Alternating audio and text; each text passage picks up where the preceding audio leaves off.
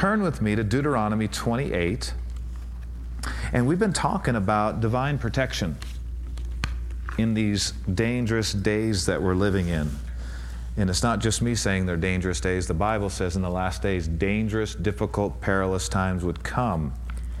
But there is a way to live protected. And so that's what we're talking about. So tonight, as far as I can tell, I believe we need to be specific in a certain area about what we need to be believing for protection from. And it's in the, and now, if this is not an area that applies to you, just apply it to whatever area of your life you want protection in. We need to talk about protection from the devourer devouring our stuff. Come on. There is a divine protection. There's a protection from crazy people. There's a protection from bullets. There is supernatural protection from bombs and car accidents. There's supernatural protection from crazy people and outright demon assaults, and there's protection from all that. But there's also protection from disease, and there's also protection from the devourer devouring the increase that does come into our life, or the good things that does come into our life. How many know if the devil had his way, he would steal all of our stuff, mess with our finances? It's his will. Here's one way you can tell that God wants you wealthy, is because the devil wants you broke. I mean, if you're a born-again Christian and your heart is to put God first and to love other people and help the poor, why wouldn't he want you wealthy? See, the enemy wants the church and every believer broke, because money helps us to preach the gospel. We talked about this a few months ago here on Wednesday nights about why should we be interested in prosperity. Well, because more money in the right hands means more people in heaven at the end of this thing called life. More money in the right hands mean more people saved, healed, delivered, restored. I mean, this is one of the reasons the devil fights. He probably fights us harder in this financial area than any other area, because he's the god of this world. He's got a grip on a lot of the silver and gold, but originally the silver and the gold was God's, and it was for his people, not the devil and his crowd. Satan entered this world illegally, but Adam yielded to him. Adam committed high treason. Now the devil has a right to be here, and he's got his hands all over our money. And if you want to see some of your money, your father's silver and gold come into your life, you're going to not just have to pray and be a nice Christian, you're going to have to take authority over those powers that have a grip on your money and command the devil to take his hands off your money, and then speak right so the angels can work on your behalf and bring the increase into your life. Some people keep thinking, well, God just must not want me to prosper. I've been tithing and praying. And, well, of course he wants you to prosper, but he's not the one holding it back. And there's no money in heaven to rain down. The money we need is in the earth realm, presided over by the devil, the god of this world. And one of the greatest struggles you'll have as a believer is in this financial area. And one reason is because most people don't think that the devil has anything to do with their being broke. That may be more than one ingredient. Maybe laziness is a part of it. I don't know. I could cause some prosperity not to come in your life. Maybe there's somebody's living in sin. That could hinder the prosperity of God from coming into your life. But one of the things that people need to do is they need to flat out tell the devil, take your hands off my money. I've sowed good seed. Take your hands off my harvest, devil. I bind you and your operations away from my increase. Claim the amount you need. Tell the angels to go forth and cause it to come in, and then believe it worked. Amen. You always got to believe. Don't just do things. Believe it worked.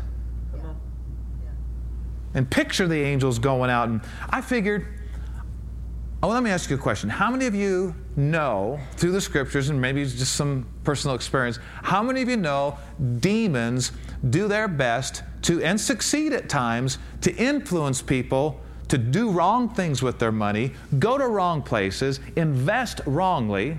How many know a lot of times people don't even realize it, they're being swayed by evil forces to do things with their money that are destructive to their marriage, destructive to their health, destructive to other people.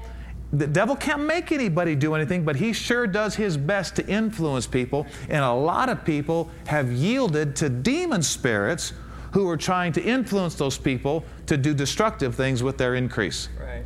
Well, if the devil can influence people to do bad things with their money, why couldn't angels influence people to do good things with their money? You know what I mean by that? Let's say you're the kind of person say, God, I got some increase. I got a heart to bless somebody. Lead me, guide me. I want to be a blessing. How many of you know the angels are going to help you to know where to go, who to give to? See, the angels know where the needs are and where people are in faith. And just like we have been swayed ourselves to bless others, God wants to persuade others to help us when they're looking for a place to give and we have needs in our life. Amen. And I found out a long time ago, God can't just respond to people who have needs, who are in need, but He can respond to people who are in faith. Yeah. Very important truth. So in Deuteronomy 28, I want to show you here that your finances can be under attack, and we need the protection of the Lord in this area. What good is it to get increase if it's all gone in 1 year because of doctor's bills? Right. What happened? You got the blessing from the Lord, but you didn't have the protection for some reason. Right. Well, let's get them both. Let's get the blessing of increase in our life, and let's get the protection of God from the devourer devouring our increase and really get ahead. Amen. And I don't know all the ins and outs of exactly how things like this happen, but a lot of times things break down supernaturally quick. And I'm not talking about God. I'm talking about the devil's a supernatural being. He's a spirit being. Everything spiritual is not the Lord. And the children of Israel in the wilderness wandered for 40 years. In that whole 40 years, their shoes didn't wear out. Right. That's supernatural provision. Right. I figure, man, if God protected His servants for 40 years, and the whole 40 years they were rebelling, why wouldn't He protect His children now, though we're not perfect yet? Right? And He's looking at the heart. Primarily the heart is what God's looking at. So in Deuteronomy 28, let's start in verse 33. Now, he's talking here about curses that come upon the disobedient. And I want you to keep in mind that what we're reading here, Christ has redeemed us from. Amen. He has redeemed us from the evil that's supposed to come on the disobedient. Okay, could you say that with me? Say this. Christ has redeemed me from the evil that's supposed to come on the disobedient.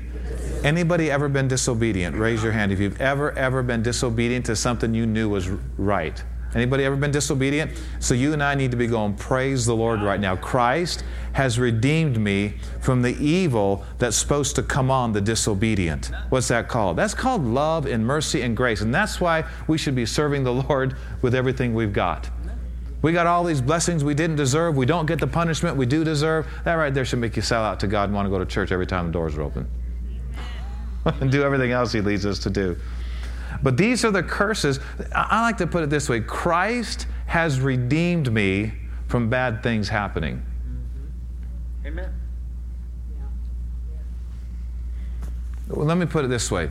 He's redeemed me from bad things happening to me and getting a hold of my life and running their course. Because things are going to try to happen. Bad things are going to be up in your face, and it's going to look like it's already in progress, but it doesn't have to go any farther than the first presentation of it. And if we'll believe that He's redeemed us, we'll see a lot of victory.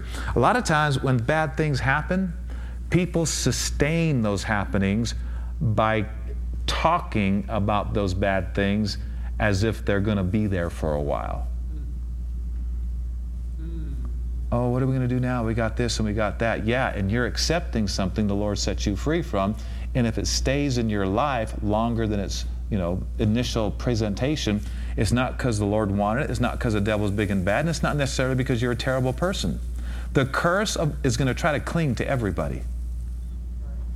Do you realize that? Christ has redeemed us from the curse, but it's going to try to cling to everybody. And being good is not how you live free. You're going to have to be a resistor of the devil also, and a user of your faith. So I like to say it this way. Christ has redeemed me from bad things getting a hold of my life and running their course. So when something bad comes up in your face and you feel like it's already begun in your life, You can make the decision to let it run its course in your life, stay day after day, week after week, or you can say, no, Amen. I'm not going to accept this like I used to. It's not going to run its course. I stand against it. Christ has redeemed me from this bad thing taking a hold of my life and taking me down a course. I'm redeemed. Stuff's going to come against us in this life, but it doesn't have to run a 4-month course. It doesn't have to run a 3-week course. Some of the stuff you can get rid of in a couple hours, maybe quicker as you develop in these areas. Just because it's happening doesn't mean it has to or it's supposed to or some mysterious reason God's will. A lot of it is just the curse trying to get to you. And if you keep talking about what is happening instead of what should happen, you'll open the door to whatever's being presented to you and it won't be the will of God. Got to get used to saying, Christ has redeemed me from this thing running its course in my life. You may have presented yourself to me. I may feel something. I may see something, but I'm not going to let you run an abnormal course in my life. I resist this. Christ has redeemed me from this bad thing, whether it's financial or physical or marital or whatever, children problems. Christ has redeemed me from this. You read the 20th chapter of Deuteronomy. This whole chapter talks about the blessings of doing God's will and the curses of not doing His will. And he spends way more time talking about the curses than the blessings because there's so many areas that this covers. And what's so cool about this is when you read the 28th chapter of Deuteronomy, go to Galatians 3:13, because if you can find your problem, and you probably can in Deuteronomy 28, you go to Galatians 3:13, it says Christ has set you free from all that stuff. Amen. So if you can find the bad thing in this book, you should rejoice because Christ set you free from it legally. So a couple of the things that are not good that are supposed to come upon the disobedient is found in verse 33. God said, if you're going to just rebel and be disobedient and not repent, the fruit of your land, and back then this was their business, their livelihood, their life, the fruit of your land and all your labors shall a nation which you don't know eat up. What's that called? An attack on your finances, an attack on your stuff. Is there protection from this? Absolutely. They're going to eat up your inheritance. They're going to eat up your increase. You shall be only oppressed and crushed always. Now, why should we rejoice when we read that? They shall be only oppressed and crushed always. Why should we go, praise God, at oppressed and crushed always? Because Galatians 3:13 says Christ has set us free from this stuff. This is called the curse of the law. Christ has set us free from being oppressed and crushed always. Christ has set us free from other nations and other people eating up our increase. Yeah. Bill collectors, interest rates, mortgages, whatever. How many want to be redeemed from that? Experientially. Yes. All right. Next verse. So you shall be mad for the sight of your eyes, which you shall see all your stuff getting eaten up. Next verse. The Lord shall smite you. Now we know from the original Greek, it should read, the Lord will allow you to be smitten in the knees and in the legs with a sore botch that cannot be healed from the sole of your foot to the top of your head. Next verse. The Lord will bring you and your king, which you shall set over you, a nation which neither you nor your fathers have known, coming under another rulership. And there shall you serve other gods, wood and stone. And you shall become an astonishment, a proverb, and a byword among all nations where the Lord God shall lead you. You shall carry much seed out into the field. And remember, we read about sowing and reaping works in the financial area. You shall carry much seed out into the field, or you shall give a lot financially, but you gather but little in, for the locust shall consume it. What's that called? Well, one thing is called is not fun. Another thing is called bad things happening to believers that don't have to happen. Yeah. But how many of you found out? Just being a saved person, going to heaven when you die, doesn't mean these things automatically take care of themselves. Yeah. The devourer doesn't care if you're saved. He's still going to attack you. He wants you broke. He wants you sick. He wants your witness blown. He wants you depressed. He wants you hungry. He wants your kids hungry. And here it talks about the locust consuming. In other words, these things are going to happen backed by the enemy to try to ruin your life. Say, I'm redeemed. I am redeemed From the locust. Consuming my stuff. Or whatever is trying to consume it. Next verse. You shall plant vineyards and dress them, but you'll neither drink of the wine nor gather the grapes, for the worms shall eat them. What's that called? That's called getting a blessing from the Lord and the devourer devouring it. So if you really want to prosper, and you're going to have to not only believe for the blessing, you're going to have to believe for protection. Because a lot of this stuff breaking down prematurely, a lot of this stuff wearing out, engines and cars blowing, buying a lemon, all this stuff, a lot of this stuff is a curse of the law. And for one reason or another, the Lord was not able to protect some people in these areas. So protection must have a little bit to do with us appropriating some things the Lord's told us to appropriate. If it was all up to God, not one believer would have anything bad happen to them. If just being saved caused these things to automatically work. So I think that's it. Go to the next verse. I don't think there's any more. Okay, yeah, you shall have olive trees. So let's say you're in the olive tree business throughout all your coasts. But you shall not anoint yourself with the oil, for your olive shall cast his fruit. What's going on here? Something is devouring the blessing. So what should we do, church? We should believe for the blessing and also for the protection, so the blessing God gives us is not devoured. I think that's it. Next verse? Yeah. Then it talks about the curse coming upon your sons and daughters and not being able to enjoy your family. And say, I'm redeemed from all this. Christ has redeemed me from all of this stuff. And if you want that redemption to be experiential, not just legal, talk these verses. Christ has set me free from the curse of the law. All right. So, turn to Haggai chapter 1. Haggai chapter 1. I'm sure y'all have been reading the book of Haggai every day. The book of Haggai. All right, let me tell you, it's about 3 or 4 books to the left of Matthew. It's real close to the end of the Old Testament. And we'll have to turn to Haggai, and we're going to read verse 4, and we're going to read a few verses here. Haggai. So here's the Lord talking to the people of Haggai's day. He said, is it time for you people, O you, to live in your sealed houses, and this house lie waste? Talking about the house of the Lord. He says, is it time for you to live in your beautiful houses and God's house lie waste? That's a question, because that's what they were doing. Next verse. Now therefore, thus says the Lord of hosts, consider your ways. Now before you go to the next verse, we're going to read here that these people were being devoured.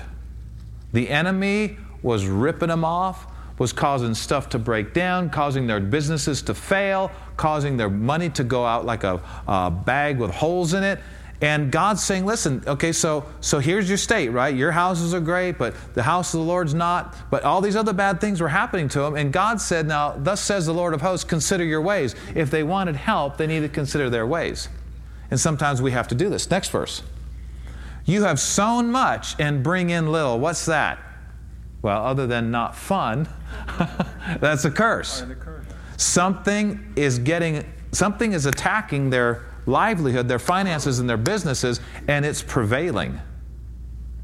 And God has an answer. It's really interesting. We won't really emphasize a whole lot the answer. I just want to show you that attacks on finances and things is real.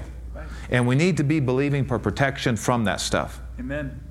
And a lot of it has to do with what you believe and how you talk. I'm not saying that's everything, but a lot of it has to do with how we believe and how we talk. If a problem's going to present itself to us, and we start talking more about the problem than the promises to fix the problem, the problems will last longer in your life than they have to. Yeah. And it won't be because it's God's will. It won't be because the devil's so big and bad. It may not even be because of your sin. It may just be because you're not responding properly to something that's trying to attach itself to you. All right, so he says, you have not enough. Though you sow much, you bring in little. Now, let me stop here. I got to say this too. When we talk about, grace and we're redeemed from the works of the law, we're not redeemed from work. We're redeemed from working to try to get something Jesus got for us. There's still work involved in a Christian life. We're created unto good works. The faith without works is dead. And so we're not redeemed from sowing. How can you believe for a harvest as a farmer and pray and believe God for a harvest of tomatoes if you never sow any tomato seeds? Right. Can I just ask you this question? Can you walk out to a field, pray, believe God for corn to come up everywhere, but not plant any corn? Nope. Why? I thought grace meant we didn't have to do anything. No.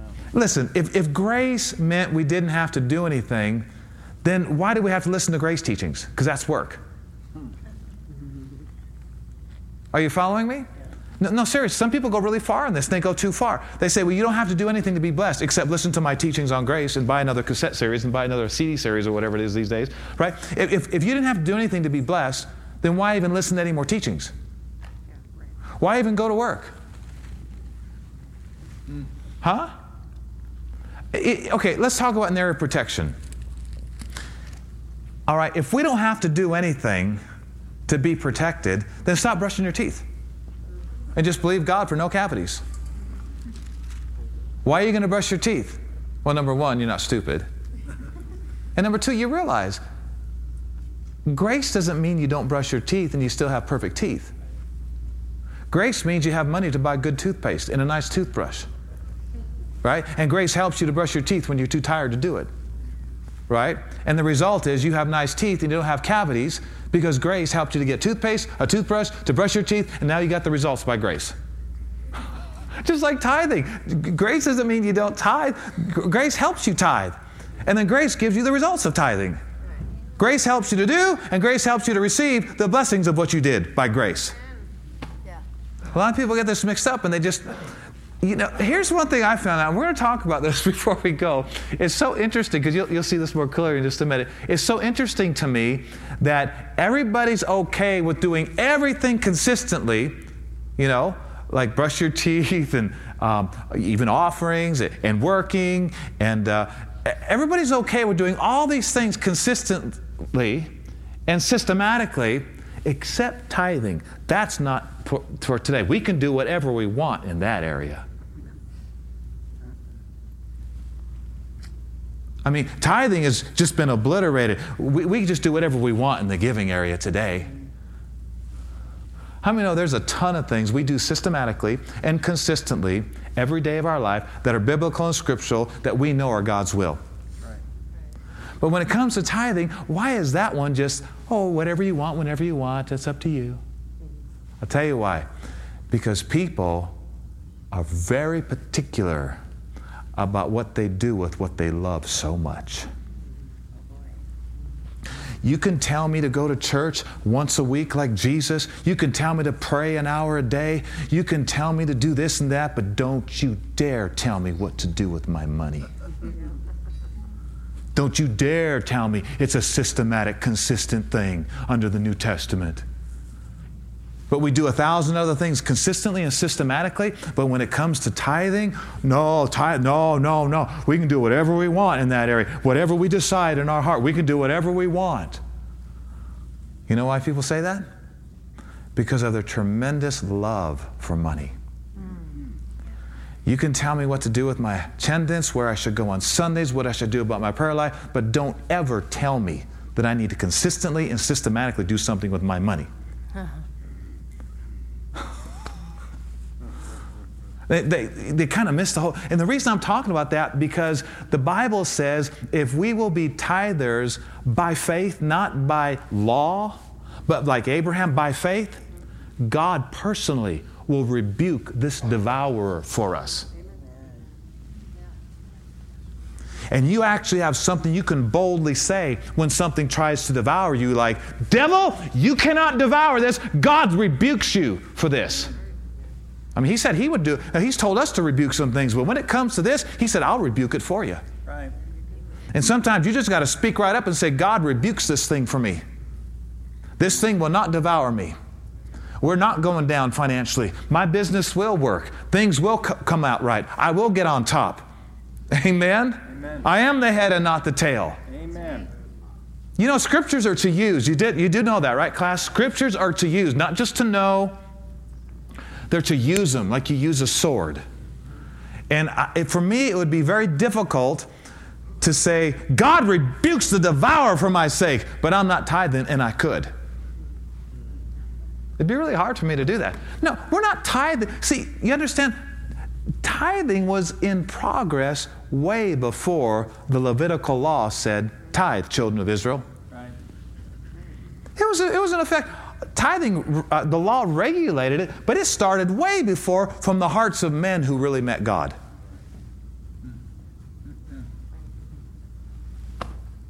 There's something about having a true experience in confrontation with God that will cause you to want to at least tithe to His work. You don't need a scripture for it. You don't need, you just something in your heart between you and meeting God. It said Abraham met Melchizedek and gave him tithes of all. Melchizedek was Jesus Christ in the earth realm, basically. I mean, he's still mysterious today, but he's likened unto the Son of God. So Abraham has a meeting with Melchizedek, king of Salem, priest of the Most High God, king of peace. He meets him, and the first thing that comes out of him is he gives him tithes of all. Where'd that come from? A true, real encounter with God. I know this sounds a little heavy, but it's midweek meat, right? Where did tithing originate? Not with the Levitical law. It was regulated through the law, but it had been practiced for hundreds of years before the law, approximately 400 plus, back to Cain and Abel. They were offering things to the Lord. They had no scripture to do it.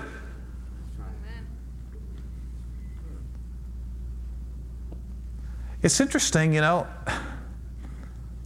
Abraham, we have like 11 scriptures that are referring to tithing, and more if you don't look at the word tithing, but other forms of tithe, in the New Testament. And Abraham didn't have one. And he tithed. Jacob, his grandson, didn't have one scripture that said, you should tithe. And he tithed. After he had a dream and a deep, real encounter with God about the ladder in heaven, the angels ascending and descending, the portal that opened, and this encounter he had with God, the whole wrestling thing. First thing he did after that encounter with God was says, I will surely give you tithes of all that you bless me with. Man, he could have said 1,000 things there. Man, I'm going to fast and I'm going to quit watching football. And, back then it was, I don't know what it was, stickball or whatever. But, oh God, I'm going to do this and I'm going to do that. Where did God, I'm going to tithe come from? Here he has this amazing experience with God, and the first thing that comes out of him is, I'm going to give you tithes of all, God. Everything you give me, I'm giving you a tenth back. We got some people that say, well, Abraham only tithed once. You can't say he was a tither all his life. Hey, do we have to record every time he prayed? To say that he prayed all the time? Do we have to record every time, he rejoiced and say why do you have, he was a tither. Yeah. And Jacob got it. Isaac obviously got it. And they had no scripture to tell them. They had an encounter. I put it like this: meet God and you will want to tithe. Just something about the spiritual experience you'll have with the Lord. Meet Him and you'll want to tithe. Jacob met God and he wanted to tithe. Abraham met Melchizedek, God representative in the earth, and he wanted to tithe, and he did. So really, if we had 0 scriptures in the New Testament about tithing, it'd still be wonderful to do it because they did it without scriptures, where it originated. And it's not about law, and people that feel like they have to, they have a bigger problem. Why don't you want to? And I agree with some of the people, but even though I don't agree with 90% of what they're saying, it's not a New Testament requirement to tithe. Maybe not, but why wouldn't we want to do at least what they did under the Old Covenant to support the work of God? And we're under a better covenant established upon better promises, and we have a hard time doing at least what they did under the Old Covenant. Did you know they gave about 23% of their income away in the Old Testament? There was a tithe to the ministers in the house of God. There was a tithe to that they got to eat themselves at certain times of the year. There was a part of a tithe to the poor. They gave away over 20% of their income. In the Old Testament, the covenant that's not as good as ours. You know, with a mission not quite like our mission of preaching the gospel and getting souls saved. You get to the book of Acts, they're way beyond tithing. They're given lands and houses. Why? Because they knew they had a better covenant. They were touched by the real living God, filled with the Holy Ghost. They weren't filled with the Spirit in the Old Testament, and they were, giving tithe 10, 20, 23% or whatever. New covenant, they're like giving almost everything they got. They got 2 houses, they're giving one away. Yeah. Why? Because they had an encounter. A holy encounter of the God kind. How many want a close encounter with God? Yeah. There's times He will come on you so strong that you can't even hardly stand it. If you're hungry and you want that, get ready for times like that, because He loves to fellowship with His people in that way. Do you see, church, that they sowed much, they brought in little, they didn't have enough, they drink but they're not filled, they clothe themselves but there's none warm. He that earns wages to put it in a bag with holes in it. What's that called? That's called the enemy getting to your finances. Is there protection from this? Yes. Glory to God. I'm here to tell you some good news. You can walk in divine protection in the financial realm and in your possessions realm. Amen. This natural realm. You can walk in divine protection. They got wages.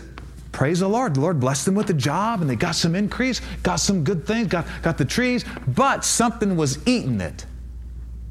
This happens today.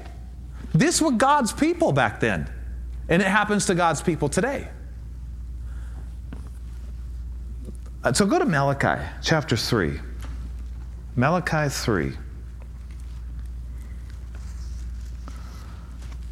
Malachi chapter 3.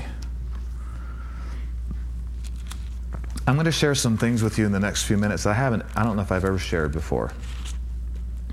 So just believe with me. Father, we just pray that the rest of the service, that anything else you want said would be said accurately, clearly, scripturally, for your glory. We thank you for it in Jesus' name. Help us to receive it and do it. Amen. Malachi 3. So most of us know these scriptures, but look at them in this light tonight. Malachi 3, verse 7. Even from the days of your fathers, you are gone away from my ordinances, God said. So hold on a second here. So something that was happening in these people's parents and grandparents and so on was trying to be passed down to them. Habits, thoughts, beliefs. A lot of times people are just victims of their parents or their grandparents. Their things have been tried to be passed down. They picked up things unconsciously, areas of good or bad. In this area, it was some things that weren't so good. Even from the days of your fathers, you've gone away from my ordinances, God said, and you've not kept them. This was happening with their fathers, their grandparents, and now it's happening. But God's saying, you know what? It can stop with you. You can change this. Just because it's been generation after generation doesn't mean it has to be in your life. Right. So God said, you've not kept them. He said, return unto me, and I will return unto you. Now, you can look at that two ways. Talking about the people of God getting back to a commitment to God, or we can talk about returning to God what is God so He can get to you what's yours. Return unto me, and I will return unto you, says the Lord of hosts. But you said, wherein shall we return? So stop right here. So God basically spoke to them and said, you guys, you need to return to me. And they're going, well, what do you mean? We go to church. We're nice people. Well, what do you mean, return to you, Lord? They had this question. What are you talking about? I thought we were doing all right. Sometimes we need to know what we're not doing right. Yes, there's times we need spiritual pats on the back. Yes, there's times we need to be encouraged. But there's also times we need to know what's wrong. And so God said, so you say, well, wherein shall we return? What do you mean, Lord? We love you. You're awesome. So sometimes God will get real practical with you. Next verse. Will a man rob God? Now, I know this can be preached in a wrong way. You God robbers. And that's probably inspired by the flesh. Or we can look at it for what he's really saying. He's saying, guys, I have some things in the earth realm. You're going to come upon some of those things now and then. And some of those things are mine. How many think it's good to discern what the things of God are? You ever think about that term, the things of God? Jesus told Peter when Peter said, Lord, you're not going to the cross. No, I'll never let it be. And Jesus said, Peter, you don't even know what spirit you're talking from. You're concerned more about the things of men than the things of God. Say things of God. There are things of God. When they were questioning Jesus about taxes and all this, trying to tempt him to get him off, Jesus said, hey, listen, give to Caesar the things that are Caesar's, and give to God the things that are God's. Do you ever discern what the things of God are that come into your life? What are the things of God? He talks about one of them right here. The things of God. Everybody say the things of God. The things of God. The Bible says in Colossians 3, seek those things which are above, where Christ sits at the right hand of God. Set your affection on things above, not on things of the earth, for you're dead, your life is hid with Christ in God. Things of God, things above, things that are God's in the earth. What's God's? How many think it's a good idea to discern what's His, so we make sure it's in the category of His? Right? Now, I don't see anywhere in the New Testament where Paul or Jesus or anybody ever said the things of God that were the things of God once are not the things of God anymore.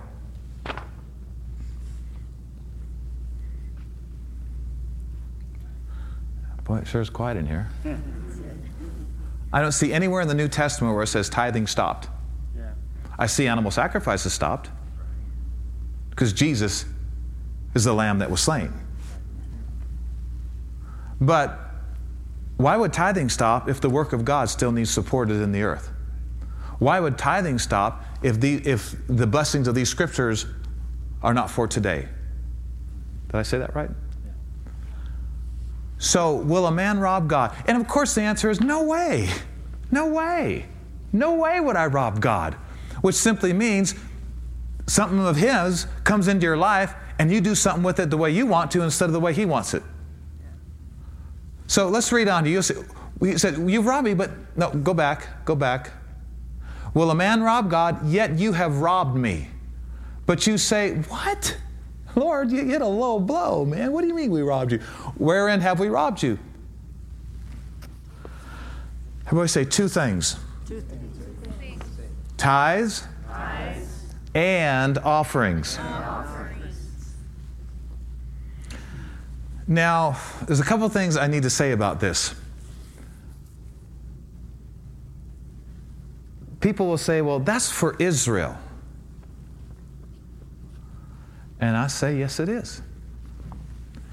Can I show you real quick 2 scriptures that shows you and I are the Israel of God? Yes. Can I show you a couple of scriptures to show you that you're a Jew inwardly? Yes. Circumcision of the heart. Can I just show you a couple of scriptures real quick? Because a lot of people say, well, that's for Israel. Yeah. If you're not the Israel of God, then what are you? Well, okay, just look at Galatians 6 real quick. Galatians 6, New Testament, Paul's letter to the churches of Galatia. I know you think I'm preaching really good tonight. You're just being quiet about it. That's all right. Galatians 6. And I want you to notice a scripture here near the end of the chapter.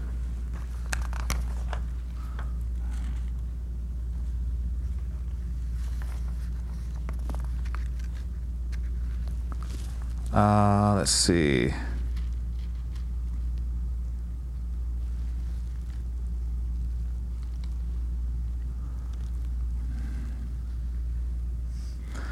Verse 16. Well, actually, verse 15. For in Christ Jesus neither circumcision avails anything nor uncircumcision, but a new creature. He's talking about us new creatures in Christ. And as many as walk according to this rule, peace be on them, and mercy, and upon the Israel of God. It's talking about new creatures in Christ. We are the Israel of God. Now, let me show you a couple more scriptures in case that doesn't convince you yet. Look at Romans 2.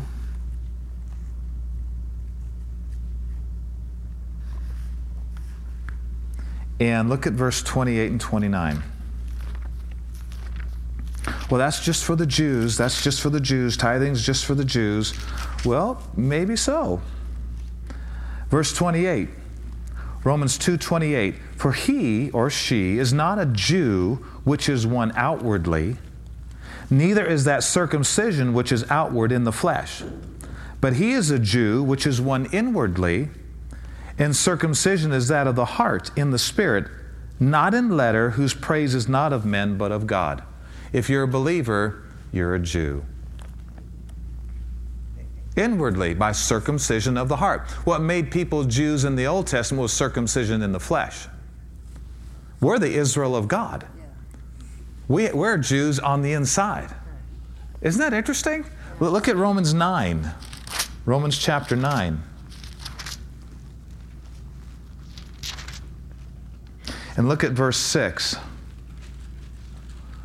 Not as though the word of God has taken none effect, for they are not all Israel which are of Israel. We're not just talking about something after the flesh here. They're not all Israel that are of Israel. There's a lot of people, Israel, who are not physically born of an Israeli. It's a spiritual Israel. Everybody that's born of a natural descendant of Israel or Israeli, they're not the only ones that are called Israel. Believers are called the Israel of God. So, go back to Malachi, and we'll try to wrap it up here. Malachi, because how many of you want protection on your finances? It's a big deal these days. I'm telling you, there is onslaught. I'm not 100% sure what's going to happen to the economy, but I do know this. We can still live in the blessing of God, and we can live in protection no matter what happens in the economy, no matter what happens in government, no matter what happens in the world, no matter what happens. We can still live in victory and prosperity and not be devoured because of our relationship and our walk with God. Has nothing to do with what goes on in this world. Actually, the Lord gave me this phrase a while back as I was praying out in our patio in the backyard of our house in the summertime. We were talking about sowing and reaping, sowing finances and operating the laws of sowing and reaping. He told me this specifically. He said the economy of sowing and reaping never crashes. Never crashes. The economy of sowing and reaping never crashes. So don't have all your investment in natural stuff. Don't have all your investment. I'm telling you, I mean, we've got some investments in some stocks and all that, but I know if I'm not sowing into the kingdom of God and I'm not supporting His work and I'm not being a tither and I'm not giving to His works and I'm not helping the poor, this economy could be upside down in 2 weeks. I'm not believing for that. But you know, there was a time in Acts chapter 11 where Agabus the prophet prophesied that a great famine was coming to the whole earth, which came to pass in the days of Claudius Caesar. Yeah. And it happened. That was a forewarning of the Lord so the people would send relief to the people in Jerusalem who needed help because this famine was coming. A lot of times, prosperity has to do with being led by the Spirit about something that's about to happen. Joseph in Egypt. God revealed to him through a dream that 7 years of terrible famine were coming to Egypt. So Joseph basically got Egypt to store up all the grain they could. So when that 7 years came up, they'd have enough to sell and to help other people with. And they made it through the famine because they listened to the leading of God. There's times the Lord will lead you to sell. There's times He'll lead you to save. There's times He'll lead you to sow. And it may not look in the natural like it's the right time. That's why you got to be led by the Spirit. Learn His voice. Look to Him every day. Get in the habit of doing what He says. And then when He tries to lead you away from danger, it's not foreign. You've been listening to Him every day about every other thing. So back to Malachi 3. You Israel of God, you. You Jews, you. Malachi 3. Verse 8 again, will a man rob God? You say, well, wherein have we robbed you? In tithes and offerings. He said in verse 9, you are cursed. He didn't say, I curse you. He said, you are cursed with a curse. There's a curse in this world.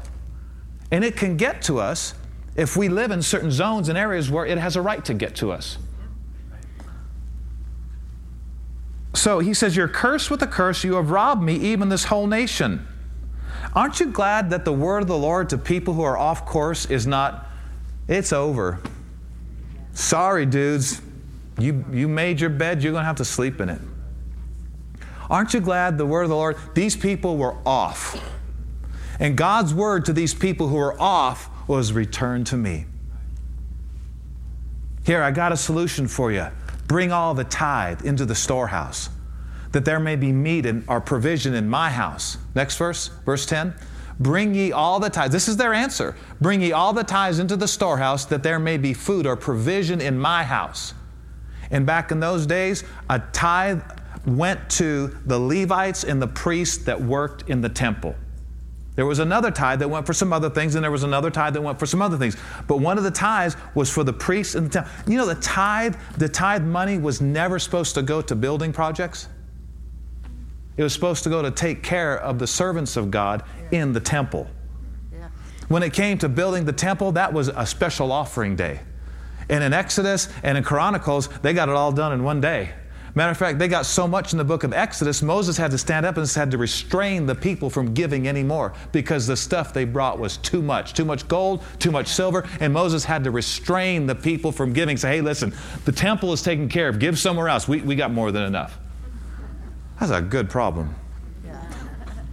I wouldn't mind one bit to have to stand up and say, people, you gave enough. That project's done.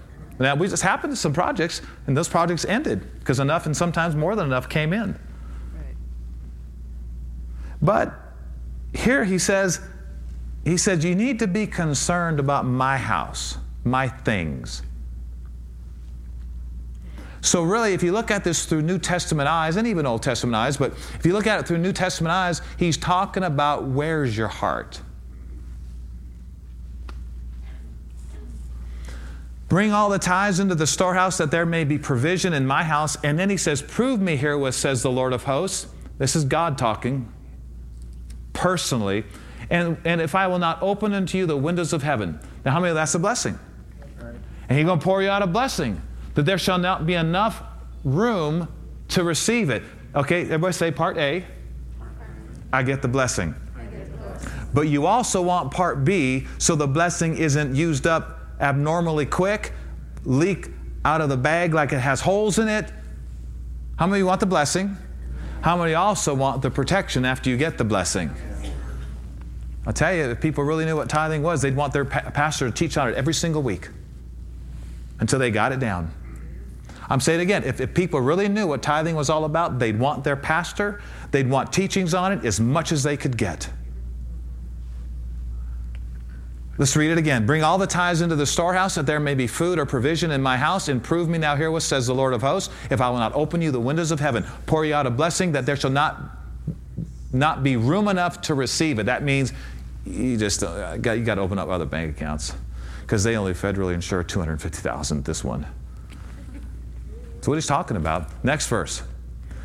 And God said, I will rebuke the devourer for your sakes, and he will not destroy my blessing that came into your life, the fruits of your ground. Neither shall your vine cast her fruit or abort before the time in the field, says the Lord of hosts.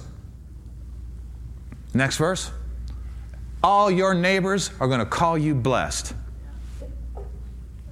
and you will be a delightsome land, says the Lord of hosts. So when you go to sell your house, people are going to have a supernatural desire to buy it because it's a delightsome land. Your tithing made it a delightsome land.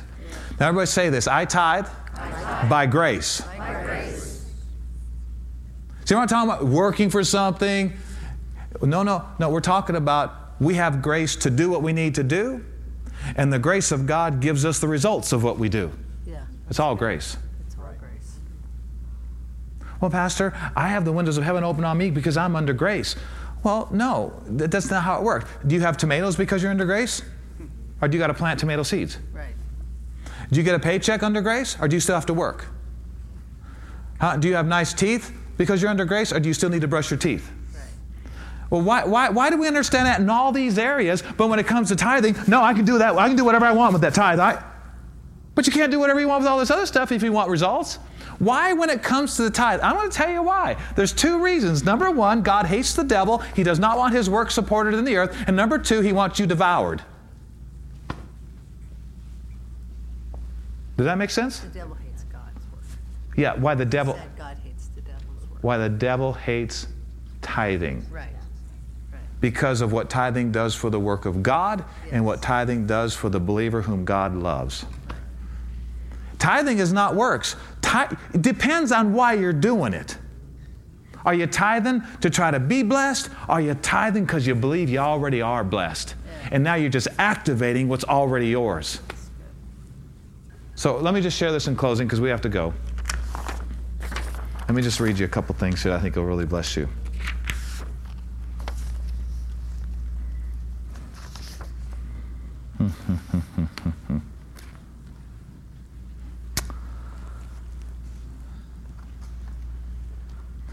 So did you see there where he said, wherein have we robbed you? He said, in tithes and offerings. So let me just show you this. How many of you think offerings are good under the New Testament? Raise your hand if you think offerings are New Testament. Why would we say tithing isn't? Right. Do we get to pick and choose? One more scripture, Matthew 23, and I'll let you go. Go to Matthew 23. So say midweek. Meat. Okay, so you knew that before you came here, right? Yes. We're going to read Matthew 23, one verse. Can you claim a harvest for sowing if you don't sow? Why? Well, one reason you're not a little off upstairs. How many think a farmer would be a little off upstairs if he just prayed and confessed over his dirt that he was going to have a bumper crop this year? Hey, dude, the Lord will grace you with seed if you'll just believe for it. And He'll also grace you with a good harvest if you just believe for it. Right? I don't know why we think protection is automatic in these areas, but when it comes to brushing our teeth, your teeth aren't going to be protected just because you pray and quote scriptures. Right? Oh, isn't this fun tonight? Yeah.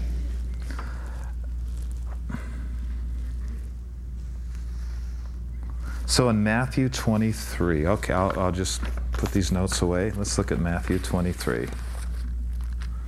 Does God rebuking the devourer sound good to anybody?